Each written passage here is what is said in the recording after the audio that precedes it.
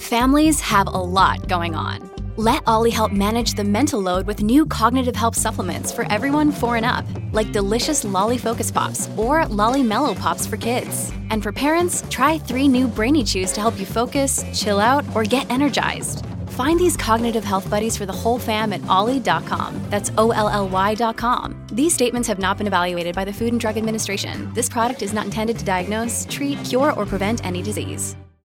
As we close 2020, more than 81 million people total around the world have tested positive for COVID-19. Nearly 1.8 million people have died of it. The virus has had significant economic effects and cost many their livelihoods. Here in the US, more than 80% of food banks are serving more people than they did a year ago. Prolonged distance from others, of course, has also triggered an increase in depression, and revealed other mental health issues, including substance abuse and eating disorders. The pandemic has revealed increasing divisions over masks, meeting in person, and what constitutes an essential business or service. Of course, the pandemic was not the only thing that provoked anxiety in many this year. The year opened with the Senate impeaching Trump. Now America will get a new president in January, but President-elect Joe Biden's opponent, current President Donald Trump, has refused to concede and made false statements about voting fraud for weeks. In May, a police officer killed Minneapolis' George Floyd weeks after officers shot Breonna Taylor in her home. Actions would spark demonstrations across the country, protesters fed up with police violence against Black Americans. These protests had lasted for weeks and were especially heated where protesters, counter-protesters, and outside agitators converged. Many cities suffered looting and some burned buildings. In Kenosha, one counter-protester shot and killed 2 protesters. In a year with so much trauma, including the unexpected deaths of beloved celebrities like Kobe Bryant and Chadwick Boseman, we wanted to spend some time talking about how we should start to process and make sense of 2020. What should we remember? How should we remember it? What should we forget? You are listening to Quick to Listen, where we go beyond hashtags and hot takes, discuss a major cultural event. I'm Morgan Lee, Global Media Manager at Christianity Today. I'm Daniel Harrell, Editor-in-Chief at Christianity Today.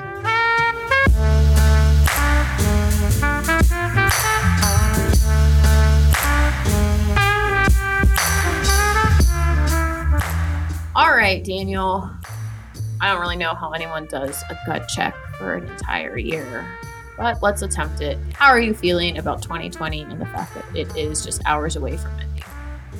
Well, I mean, I join everybody who's glad it's ending, but of course we all know that just because a calendar date marks the end of something doesn't mean that it's over. But I am feeling both the relief that all that has happened is, at least in the past, from a news cycle, and there's some hope on the horizon. But at the same time, I'm aware that there's always more to come. So I'm sort of going to sit here and celebrate New Year's, continue to pray and hope for good things. Yeah, I do think that it's really interesting and amusing, right? That people kind of are feeling like there is some significance to the year ending, right? And there is this sense of kind of like whenever something else that is very significantly emotionally charged happens, right? The sense that like only in 2020, which also is not true, right? Obviously, really terrible, awful tragedies happen. But of course, probably the most fascinating things about the things that happened this year was just the scope and how many parts of our lives they touched and how many of us they touched, right? Like one of the amazing things about this pandemic, right, is that it is basically impacting every single person on this planet, even in countries where they have more or less, not had the same number of deaths and people who have gotten sick, right? Well, that's the interesting thing I think about all of this is how collectively we've experienced it, the trauma, but also the possibility of new things. And so, there's some comfort in that fact that it's shared misery. Mm-hmm. But at the same time, it also compounds individual struggles that each of us have to endure as well. So it really is unprecedented time. Yeah, I think I told you that I was on the phone this morning with someone who we may end up working with in Indonesia, and she was just we were discussing the pandemic and how it's been handled in both of our countries. And she was telling me about one of her good friends who had died from COVID, and the fact that she and her husband lead a church, and there'd been people there that had also died in it. And it just, yeah, really just felt close to home that we could have COVID experiences with someone, who is 14 hours ahead of time where I am, right? But we were going through something that a lot of us are really acutely and very emotionally feeling as well. In a year when there's been so much division, whether over racial injustice or politics, it's ironic in a way that at the same time, these tragedies have served to unite us in some unexpected ways. Yeah. All right. So who's our guest to kind of, I don't know, for us to process all of this with? Well, she's a counselor, which of course we're going to need today. Her name is Sheila Wise Rowe, counselor, but also a writer, a speaker, spiritual director, and most recently the author of Healing Racial Trauma, The Road to Resilience, published by InterVarsity Press. And so glad to say that she won 2021 Christianity Today Book of the Year Award for her writing. Sheila holds a master's degree in counseling psychology. For over 25 years has counseled abuse and trauma survivors. She's the executive director of the Rehoboth House and the co-founder of the Cyrene Movement, an online community for people of color seeking healing for racial trauma. Sheila, welcome. We're so glad you're here with us on Quick to Listen. Thank you. Thank you for having me. Yeah, so we've heard Morgan list a handful of things that have happened this year. What are the big things that stand out for you? And did she miss anything or anything understated or overlooked that she should have mentioned? No, she covered it. It's a lot. It's a lot for a year, and I think the things that strike me is COVID. Obviously, is front and center, and just how COVID-19 has really transformed the ways in which we move about and live here in the U.S., but around the world as well. I think of how COVID-19 has changed even the significance of our relationships, and just it has been a wake-up call in terms of taking the temperature of our relationships, shifting how it is that we relate with fellow believers, how do we relate with people in our own families, with our communities. It's caused us in these places of isolation to really, in many cases, to reevaluate. And sometimes it's resulted in some relationships ending, sadly. And other cases where there has been abusive situations, there's been an ending as well. Many of us have lost really, dear ones, people who are close to us. Many of us can name even acquaintances who've passed away because of COVID. For communities of color, we particularly have felt the devastation of COVID-19 ravaging Black, Indigenous, and Latinx communities. And the way in which it really has exposed that there's been systemic racism in healthcare and also in employment. When I think about that impact and how far-reaching that has been, it's going to affect us for many, many years to come. The other thing would be that COVID-19 I believe, caused us to come out of a place of denial because we were locked in. We were all home, we were socially distancing. We weren't going to our favorite places. There are things that happened, including the murder of George Floyd in that horrific video that we all saw, and that it was undeniable. And although there were people who would rationalize why it was whatever, he deserved it or he shouldn't have, it didn't sit well for anyone who actually watched that video. It was absolutely horrific. And it was very clear that there's something more going on here. In addition to COVID-19, this video, I think, really shifted people's perspective and caused us all to come out of denial. And then people pouring out into the streets, as you've mentioned. The amazing part was just the diversity of the people who came out and protest, that it was something that we had never seen in this country. We look back at past protests, they were never this diverse. And to see just this swift move to deal with racism and implicit, explicit bias in organizations and institutions. I don't know if we're going to see something sustainable out of this, but if I look at 2020, those are the two things that stand out for me. Yeah, I live here in Minneapolis, and when George Floyd's killing, came across the screens, and I was one of those who stepped out and joined the many many people in our masks as we spoke out against what happened, and just the way in which it, well, as you say, it was just immensely disturbing. But I like the way you talked about taking the temperature. I mean, there's no doubt that COVID has exacerbated just all of the troubles that have haunted America around racial injustice. And I wondered, do you feel like that in some way, that this exacerbation and this exposing of what's long been here, like this is what it took for our attention to truly be gotten? Yeah, I actually do, because I feel like there's so many ways in which, as a counselor, but also in my own life, like we are all interested in distraction. So there are many things that distract us from being present in our lives, into people in our lives, into what is going on around us. And we can easily just kind of be hunkered down in our own little silos with our own little people, kind of having conversations. And then we have something like that moment where it just kind of bursts those boundaries, in which we are then coming face to face with a reality that we have denied. And in that moment, that's what happened. And it was an important piece that really, unfortunately and horrifically, that this man died. But it was a moment for people to really look at, okay, what is American history? Like, what has been the experience of people of color in this country? And there are ways in which, frankly, what the white majority has not had to look at it. Been fed a certain amount of information through history books. They've been doctored and presented a certain way. And so there was a huge outpouring of people wanting information, wanting to learn, wanting to understand. They didn't have the distractions to hide behind anymore. Sheila, we've been talking about things that have kind of affected everyone, and at least Americans at large. How did you see all of these issues play out in the church? And I know that's a really big thing. So I'm just curious, are there like maybe 2 or 3 stories that you see as being really important to the church in 2020?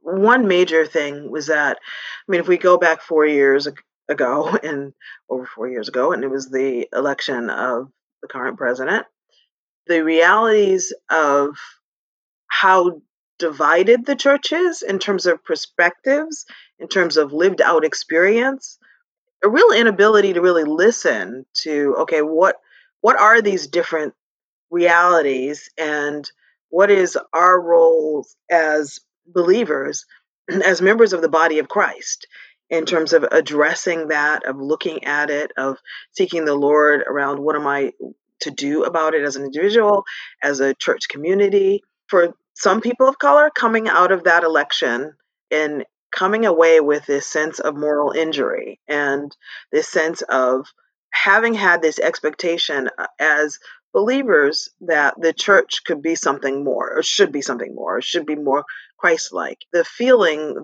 that was not the case as a person of color, to hear and see the things that were said and done coming from this administration, was wounding for people. So a part of the body is deeply wounded.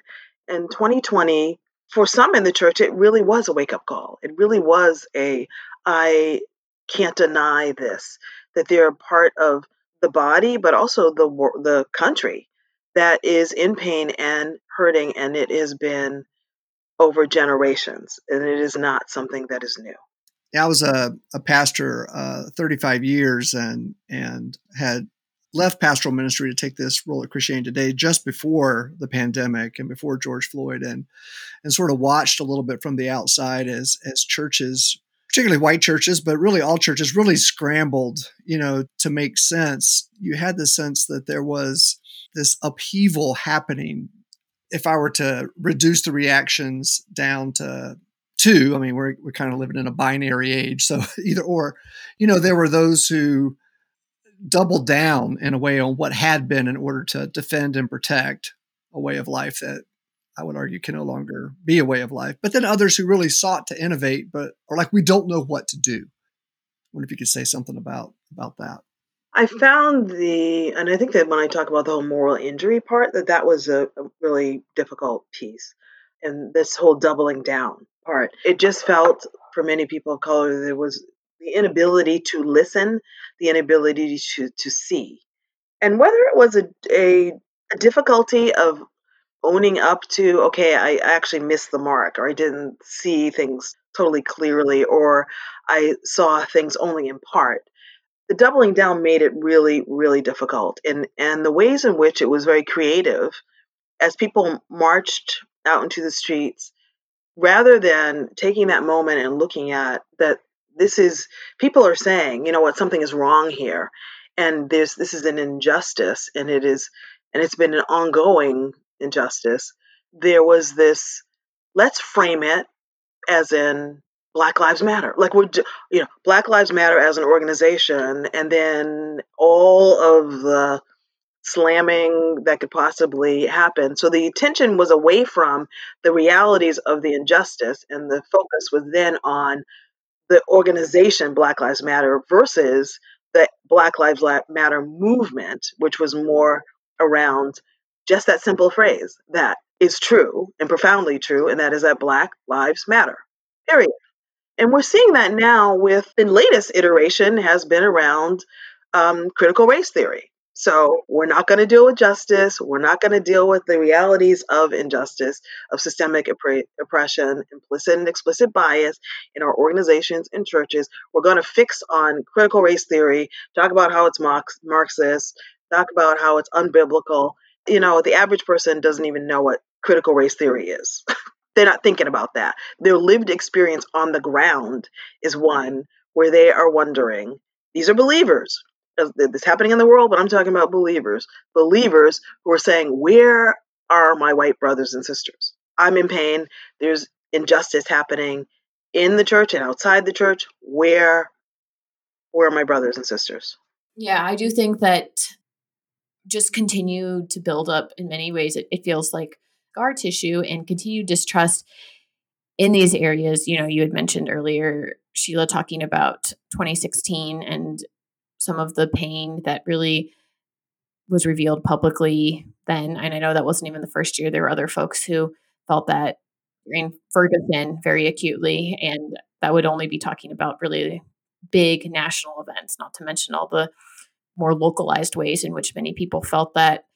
I do just want to talk about, for all of us that were really wounded in 2020, what do you know about how that type of trauma may actually kind of change our bodies, and how our bodies might have reacted to this and kind of felt and experienced a lot of this trauma? I know there's this book called The Body Keeps Score, and I've heard that referenced a lot. And I'm wondering if you could talk about that specifically in a 2020 context. One of the major things is that I do believe, like globally and definitely in within the U.S. context, we have experienced a collective trauma. Like we've all experienced it in real time, all together. We're experiencing this big T trauma.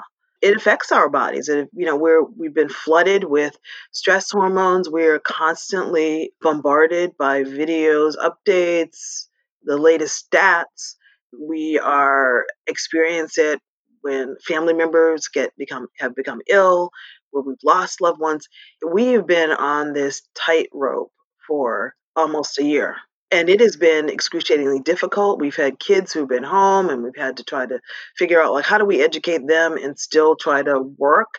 And then some of us have had to go out and work, and we're essential workers in various forms, and whether it was working in the grocery store or working in the ER. And so we're all experiencing that trauma. It affects us in many ways, and we're dealing with lots of mental health issues. The emotional strain is wearing on us. So we're battling with depression and anxiety, places where there's anger that flares up. How do we get to this place? We're having difficulty sleeping. There's anxiety that's kind of free floating. So, statistically, they're showing the increase in addictions and that people are self-medicating. And there's a need for therapy to really work through this in communities when we're in a place where we can't gather in person. What I'm seeing online in terms of people connecting has been a a huge help. I would also add that there are ways in which, as people of color disproportionately affected by COVID, we are dealing with big T trauma times 2, as well as little t trauma. And so those indignities that have been happening are continuing to happen. So whether it's being tailed by a police car or harassed in the mall, or we're seeing this with just even recently, the gentleman who was trying to check out of the hotel with his 14-year-old son, and to have this woman accuse the 14-year-old of stealing her iPhone when they had literally just came down from their hotel. And that exchange being filmed is just one other incident. So these things are continuing to happen while we're all collectively dealing with the big T trauma. And in that way, Black and Indigenous and Latinx, other people of color are carrying the weight of this. Even with the attacks on the Asian community around COVID and the China, quote unquote, China virus, that is so racist and so dangerous, dealing with all of these things. And I think collectively we have some grieving to do. The question is, are we going to be able to do that? And will we allow ourselves to grieve? So in the midst of this continued grief and trauma, what are some of the scars we're going to carry forward from this year? What, not only for people of color, but for those of us in the white community too, that are trying to reckon with our privilege, our fault in some of this. Can you name some of these scars that need to be addressed going forward? Well, I think one of them is that the doubling down is resulting in just further division. That is a fact. And whether it is focused right now on critical race theory, the way in which there are predominantly Black churches in the Southern Baptist Convention who are leaving because they've had it, and because it's missing the mark. It's missing where the focus really needs to be. That is going to be a scar. I don't know what the Southern Baptist Church is going to end up looking like at the end of the day, but that's one piece of it. Another scar is going to be, how are young people going to process 2020 as well as these last 4 years? And we are seeing our young people leave the church. This is not even just white young people. This is Black young people. So we have, on the one hand, white young people who are leaving because they're like, look, everything you taught me in Sunday school really meant nothing, because everything that you're co-signing is totally against everything you ever taught me. And then you have, on the other hand, you have Black as well as other young people of color who really have kind of bought into this notion of Christianity as a white man's religion. So therefore, white man oppressor, so white Jesus, etc. A reaction to what they've seen in terms of the evangelical church's response. And there's a lack of understanding about just the history of Christianity and its roots in the continent. I believe that that's going to be a scar. My hope and prayer is that at some point, those young ones who have basically left the church will return, but it's going to be a while. Look, Bumble knows you're exhausted by dating. All the must not take yourself too seriously and 6'1" since that matters. And what do I even say other than, hey? Well, that's why they're introducing an all-new Bumble, with exciting features to make compatibility easier, starting the chat better, and dating safer. They've changed, so you don't have to. Download the new Bumble now. What I loved most of all about Israel and why I became a Zionist was because Zionism was a rejection of victimhood. A few weeks ago on CT's The Bulletin, we launched Promised Land, a new podcast about Israel and Palestine in a post-October 7th world. 6:30 a.m. we're in our synagogue praying, and sirens go off, and they're going on.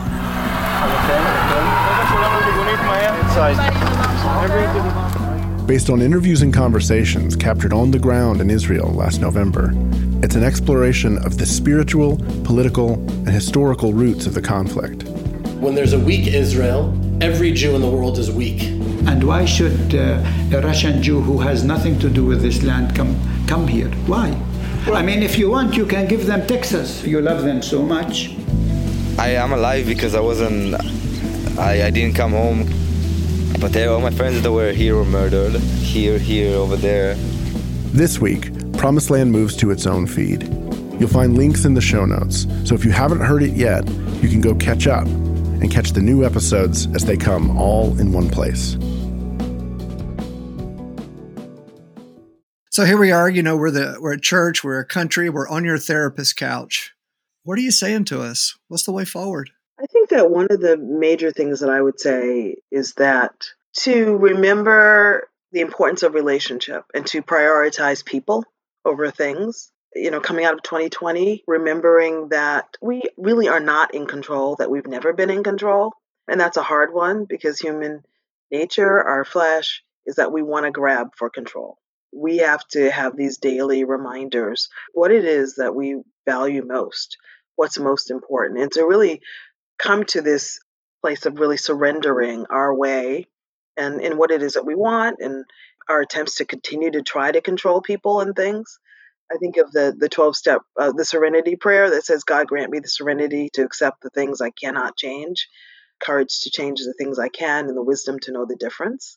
And that going into our days in that way, I would invite the church to stop, to slow down and get quiet and to honestly ask the Lord about the current state of the church in America and what is that, to listen, not to come with our preconceived notions of what that is, but to listen. And to listen for what have we lost this year and what have we gained? Because it almost feels like it can either be one or the other. Like we can fix on, and let's look at how has love grown or has fear grown in our hearts, in our minds, in our relationships? What does that fear or that love look like in our bodies? How does it show up in those relationships that are closest to us or the stranger? Those are important questions that we need to ask ourselves as we process this year as well as the past 4 years. Because I believe that, God he's saying something to the church in this moment. We've got to take that time of quiet to really listen to what is he saying. Honestly looking at it and how is the Lord calling us back to really the center of our calling? When I think about Matthew 12 and 32 to 34, when the essence of it is to love God with all our hearts, with all of our minds and all of our strengths, and to love our neighbor as ourselves. And that is more important. I love that over all of the burnt offerings and sacrifices, the core essence is that. And Jesus' response, like, you know what? You're not far from the kingdom of God. And so I love that response. You're close. You're not quite there. Yeah, exactly. You're closer than you were. Right. Sheila, I just wanted to talk to you or to ask you a little bit about how we should remember 2020 and what exactly we should remember. I was having a conversation with my pastor a couple weeks ago where he was telling me that he had recently learned that after the 1919 pandemic, people made a really strong cultural effort to just kind of forget everything that had happened and to not want to talk about it again. And so they just kind of pushed ahead and immersed themselves in the 20s, even though obviously the hardship from that and plus World War I, I'm sure were very present to people's realities. I also know there's plenty of instances in the Old Testament where God asks his people to remember particular things that have happened. So yeah, what should we remember and how should we go about remembering it? I alluded to it earlier about those daily kind of reminders, particularly around the importance of relationship. Coming out of a time where we have had, these barriers in terms of relationship, we can tend to not want to deal. That's common to have come out of a traumatic experience and not want to talk about it, not want to deal with it, and wanting to kind of go back to some, the quote unquote normal times. And those times are gone. To remember that at the end of the day, it's going to come down to our relationships with God, how we engage even with our own selves and our own bodies and our spiritual life and relationships. That really is the essence of it. Relationships with those close to us and our neighbors. We have to come out of this remembering that. Like, we don't want to lose and that's when I talked about the diversity of people who came out and protest. Like, my hope is that would not just be a moment and then people go back to what they've known, what they're used to, but that it is a moment that will change us, but it will only change us if we remember. And I think that's why when you talked about those many incidences where the Lord said to remember and to institute these memorials and festivals and celebrations, I think that there are ways in which we're going to need to do that. And there's some talk about it around a COVID memorial or something. I don't know. But even more so, just in the day to day, how do we go about living our lives? This year should not have been wasted. Yeah, I'm wondering if you could maybe give a several examples of what this might look like. I mean, is this something that you imagine families trying to create a ritual themselves, or something that church communities might do a particular annual night of worship around this? What are some practices that help us remember in ways that don't, just reduce things to a token act, right? But also do provide space for people to lament and people to honor, and do those happen as individual acts or as larger corporate things? It can be both. And there have been churches and universities that have done lament services in very much in the tradition of the Book of Lamentations and the Psalms, of having these times and spaces for people to share their pain, to share their hurt, to share their trauma, and to know that there are others who are listening with them. They're holding space. They're walking with them as they're grappling with everything that happened, so that they know that they're not alone in it. Also, walking with each other as we walk to the Lord, where we're going to receive that comfort that we so desperately need. And so lament services are amazing, but I also recommend that people write out their lament prayers. It may be just taking some time and setting apart and just being brutally honest about how this year has been, how it has impacted you and your family and your community. God can handle our anger. We look at Psalms and David's engagement with the Lord at various points. He's brutally honest in questioning God and saying what he wanted to do to his enemies, all of that. And, God engages with us. The Lord engages with us from a place of realness, not from putting on the Christian face. The healing comes and the comfort comes and the tears flow when we're actually real about what it is that we've gone through. Doing with other people is amazing. And even if it's writing out your lament prayers and then sharing it with someone else is profoundly healing. So Sheila, in your book, you talk about the road to resilience, which you describe as the capacity to recover quickly from difficulties or to work through them step by step and bounce back stronger than you were before, and how resilience isn't something we inherit. And I wonder, while you apply it specifically to racial trauma in your book, how it might also apply to this larger trauma we've been talking about. Resilience is built over time. So it isn't this magical kind of a moment that happens, but it's one where the scripture that talks about going from strength to strength, that there's a way in which it's incremental. And there are little small things that we can do that build that. And I feel like in so many ways that even if we've not done things perfectly, like maybe we didn't perfectly monitor or educate our kids while they were being schooled on Zoom, or maybe we didn't engage with our family members well, but what are the ways in which we did? And if there are places where we need to repent, then we need to repent. The ways in which we have done it good enough, that builds resilience, that builds strength. The ways in which we look at this year and we look at what are the things that I learned from this that I want to carry forward in terms of engagement, in terms of how I do my work, how do I see my vocation, how do I engage with politics even? What is it that I want? What quality of life do I want going forward? What is it that I really value, that I want to put front and center going forward? All of those things, those steps, and they may be small steps that we take, but they build that strength and they build the resilience. So when the next thing happens, we're a little bit stronger and keep building and building. And then another, because things will happen. This is life. We'll be stronger and stronger. It's taking that those small steps. So resilience, I mean, obviously isn't just about survival then or being able to endure. It really is related to a kind of transformation. And would you say it's even sort of a power to help us transform and do differently? Could you say a little bit more about how it works like that? Yeah, absolutely. And I firmly believe that our ultimate power source really is the Lord in terms of the power to act, and the transformation that happens internally is, well, it's an internal work. It's a sanctification that is happening, that transformation that we're becoming more and more like Christ.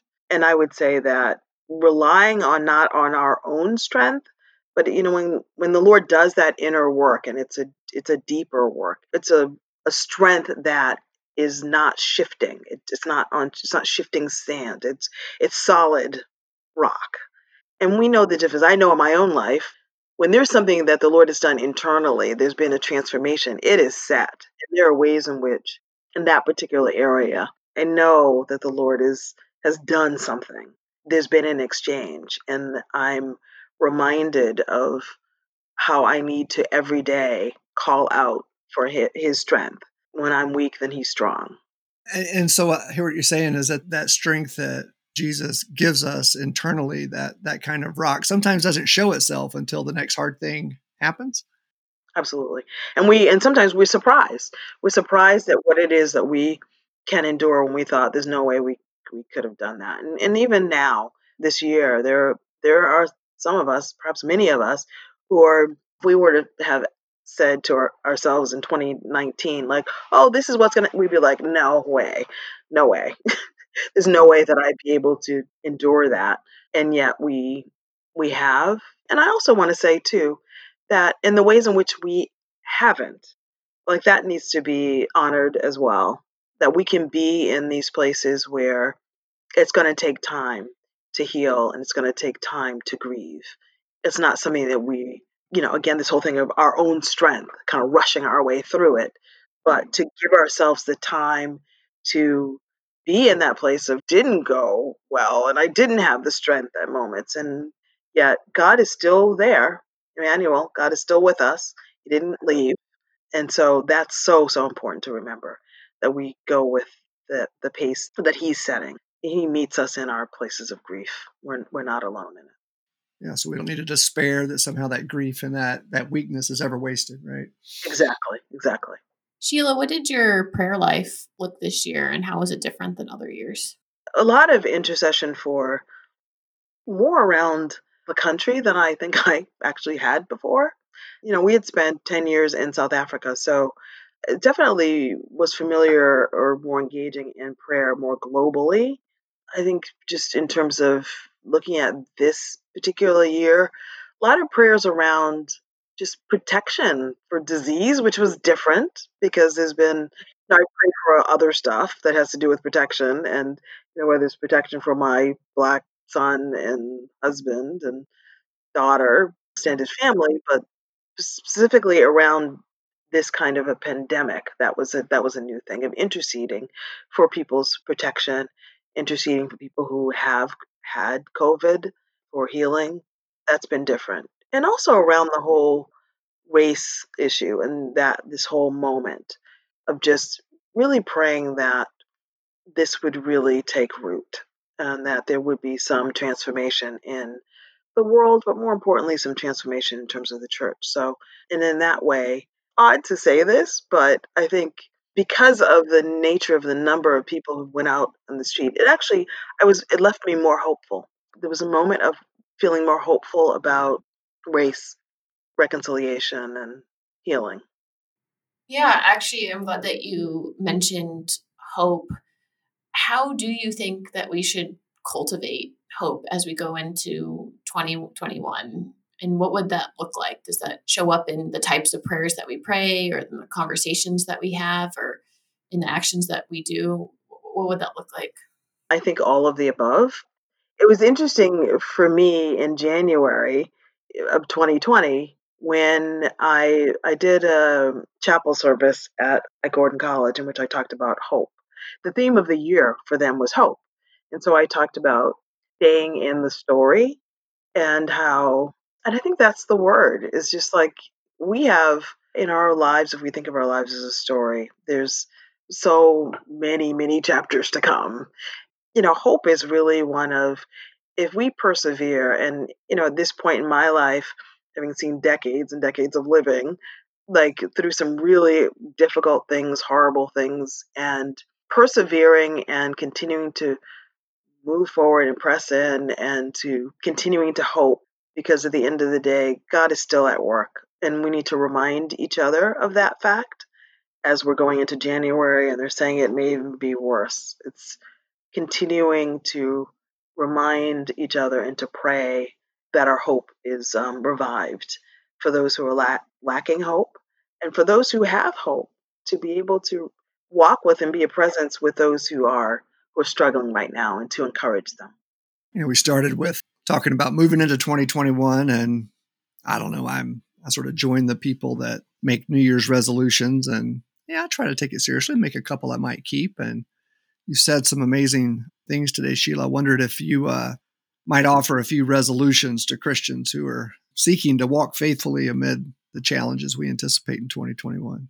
Well, one of the things that I do, and several other people do this as well, is to really listen around. That's interesting. Listen around what is like a word for the new year, just a word, literally a word. And the word that I got was listen, which I thought, okay, that's interesting. And I felt like that was not just for me, but it's an encouragement for the church. It's to listen. And it is to listen for the voice of God, that still small voice of the Holy Spirit, and the many ways in which the Lord speaks through people, things, experiences. There are ways in which the Word of God, He's speaking. And so listening for that, listening to each other, like really listening, not with an agenda, but listening.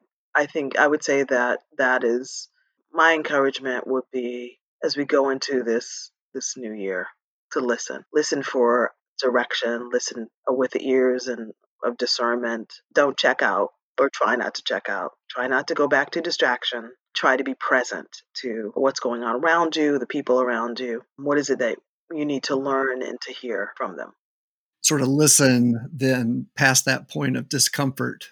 Yes. Listen to the things we don't always want to hear. Yeah, there's one thing that one of the books around dealing with trauma talks about, and racism particularly, is that this sense of when you're having to hear something that's really difficult, pay attention to listening. What is your body saying to that? Because often the body is responding, whether it's closed, arms folded, suddenly, chest gets tight.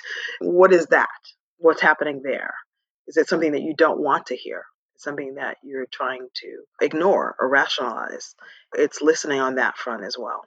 Thank you so much, Sheila, for sharing your thoughts with us about this. For folks who have feedback for us about this podcast, or how you have been getting through this year, or how you're trying to remember it, send us an email. We are at podcasts@christianitytoday.com. You can also go on Twitter. We are at CT Podcasts. And we love reading your emails and hearing from you.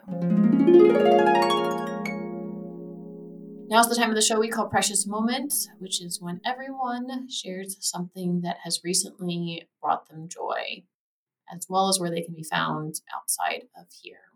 Daniel, what is something that has recently brought you joy? Well, it's been snowing here in Minneapolis and quite cold. And on the literal front, it was nice to have a white Christmas. On the metaphorical front, I think the reminder over and over in the Bible about whiteness of snow as a kind of sign of God's grace is one that we've tried to embrace. But specifically, I got to go out ice skating with my daughter, and that was great. We strapped on the skates, went around the pond, enjoyed the freshly fallen snow. It was a lovely kind of Charlie Brown moment. It was fun. When it's snowy outside, what type of activities do you like to do? Do you snowshoe or ski or build snow? Skate, ski, run around and roll in it. Well, I'll say she does that. I don't do that so much anymore. But here in Minnesota, if you're not going to go outside in the winter, there's a lot of the year you're going to be stuck inside. So You put on the clothes, you head outside, and you learn to love it. Where can people find you online? On Twitter? You're on Twitter. Yeah, you can find me on Twitter at DANL Harrell. Sheila, do you have a precious moment? Yes, actually two. Can I share two? So one precious moment actually was the CT award. And partly... congratulations. Yeah, thank you. I was really, it was a surprise. It was more than a blessing. When I think about the fact that I was writing the book in 2018, to just see this moment where IVP, got on board, and to have it released in January in a very timely moment, that all I can say is it's God. Really, solely God, because just some of the wonderful, just incredible feedback that I've gotten from readers, and that's just been amazing. So that has been that precious moment of the culmination of that, getting that award was amazing. And then the other one is that our son got married on the 19th. Just amazing. There were literally 12 of us in a cavernous church with masks on and socially distancing, but it was a beautiful, beautiful ceremony. His wife her family immigrated from Ireland, and so she's part Irish and Italian. And it was just so beautiful and small and just lovely. So we have a whole extended family in Dublin and also in Italy. So it's like, yes, come, we're going to celebrate. We're going to have a party in Ireland and in Italy. I'm like, okay. Someday. Yes, exactly. Someday when this all goes over. Yes. Wow. Well, that's really, really cool that you now have extended family all over the world. Yeah. Yes. How did your son and daughter-in-law meet? Our son was attending university in Boston, and he was a part of InterVarsity, their program, Christian Fellowship, and he was running a Bible study on his campus, and his now wife's brother was at another college, and they connected at InterVarsity, and so his brother was so impressed by my son. This is not parental inflation, but he's really great. So he's like, my sister. My sister. So he actually introduced the two of them. So wow. So that's awesome. They're both believers and just really strong Christians. And he's also really close with his brother-in-law now. Yes, exactly. All right. Well, thanks for sharing all of that. Sheila, where can people find you outside of this podcast? My website is SheilaWiseRowe.com. I am on Facebook by my name. It's my personal page, actually. And then Instagram and Twitter, it's Sheila Wiserowe on all of those. And you could always visit the website. You can email me, info@SheilaWiseRowe.com. Great. Thanks. I have had a number of precious moments since coming to California for a couple weeks and staying with my parents. One of those, as Daniel knows very well, is that I am at the gym every day that I'm working, which has been a blessing for many reasons. One of those reasons is that, as most people who listen to the show know, I am moving to Hawaii soon, and that will require a huge adjustment in the time of day that I have to start my day to work with folks in Central Time. So I'm getting a sneak preview of that right now because we leave for the gym every morning around 5:30. So getting some practice. And then I'm also just really thankful to get a chance to swim and take exercise classes.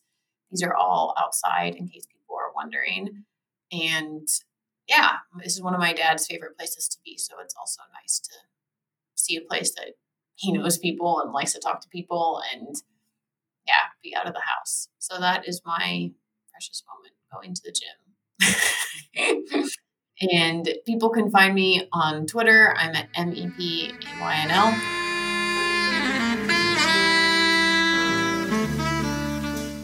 That is it for us this week. Thank you, everyone, for listening to this episode of Quick to Listen. Happy New Year. This podcast is produced by myself and Matt Lindor.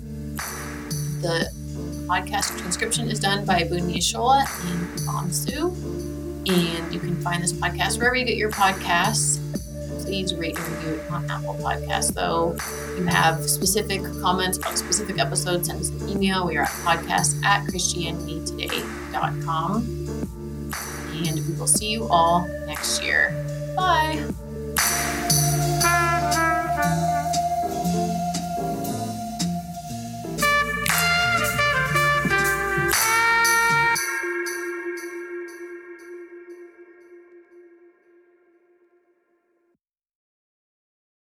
Every day, CT testifies to the reality that Jesus is alive, transforming his world and bringing his kingdom to bear. Jesus transforms, CT equips. Make a gift to our nonprofit ministry with a gift of $20 to provide 150 more people with redemptive storytelling, global perspective, and thoughtful podcasts. Give now at morect.com/equip.